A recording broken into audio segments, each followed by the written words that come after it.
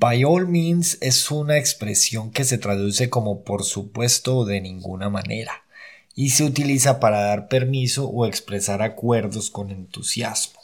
Ejemplo, can I join your team? By all means.